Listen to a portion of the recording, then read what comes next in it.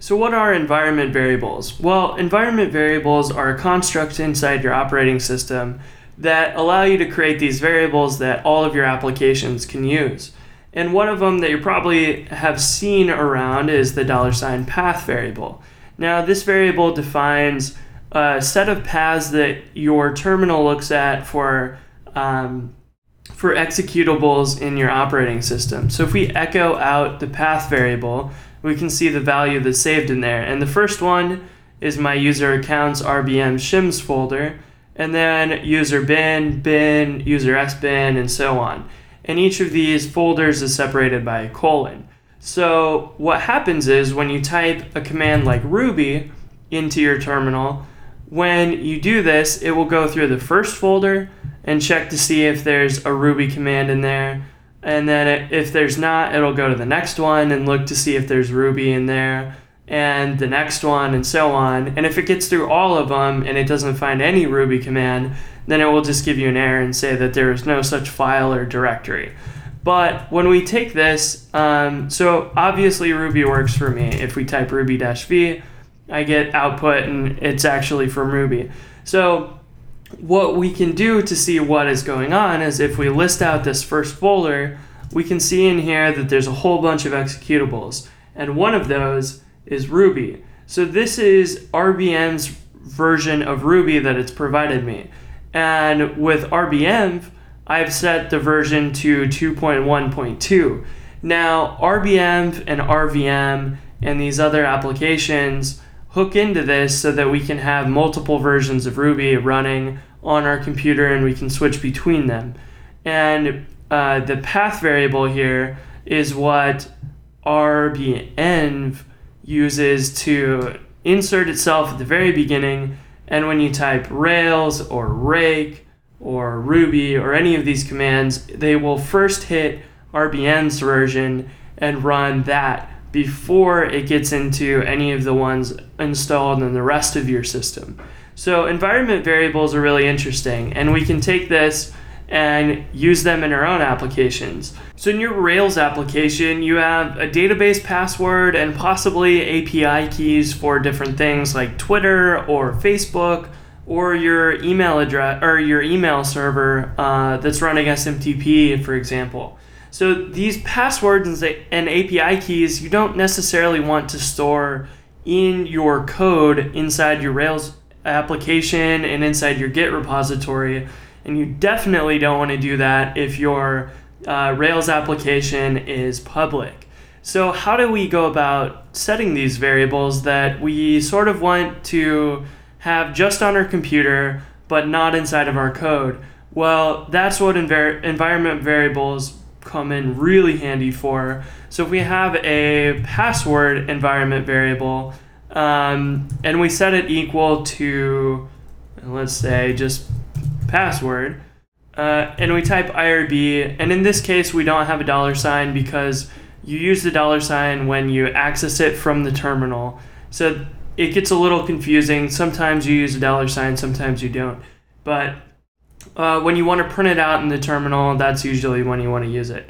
In Ruby and these other applications, you don't need it. So if we set password equal to password and then we run IRB, we can see here that if we type env and we pass in the key, the name of the variable that we want to get, env is the hash of all the environment variables that we have available. So if we type that in, we can get password back. If we want to take a look at all of them, we can type in env, and we can see that we have the RBM version, which is really interesting, where RBM's root is, and all of these other variables. So you can see that I set up one before with my email address.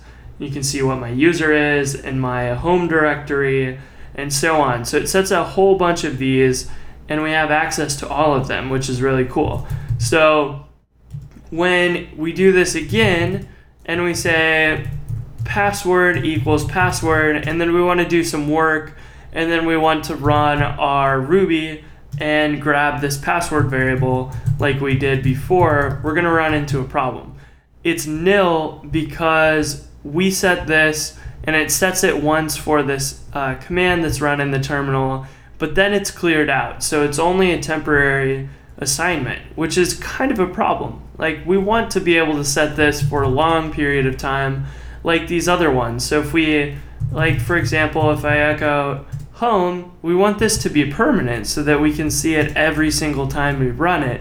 So in order to make these permanent, we need to use export. Now, the export command is going to basically put this into the environment permanently, at least for this session. So it won't actually be permanent, but it will be for this session. So if we say echo password equals password, we can type IRB now and load up the password variable without a problem. So we can share that now between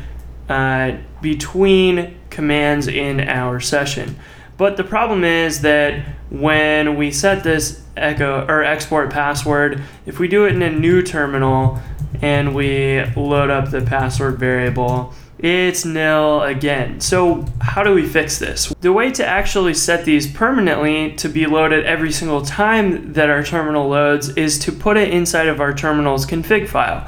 Now, by default, you're probably using bash, so if you're on Linux, you will want to edit the .bashrc file. If you're on a Mac, you'll want to do .bash_profile, and if you're using ZSH like me, you want to do your .zshrc file. So I'm going to open up my .zshrc file, and they're all basically the same. They take commands and you put these in, and they'll just be loaded when your terminal loads. So as you can see, I have some configuration stuff for ZSH. I have my own theme, and it loads ZSH. And then at the end here, it loads RBEnv. So if we want to, we can say export password equals password at the end here and save this file. And now we can open up a new terminal, and we can open up IRB and type in the env password just like we had before, and it will actually load the password.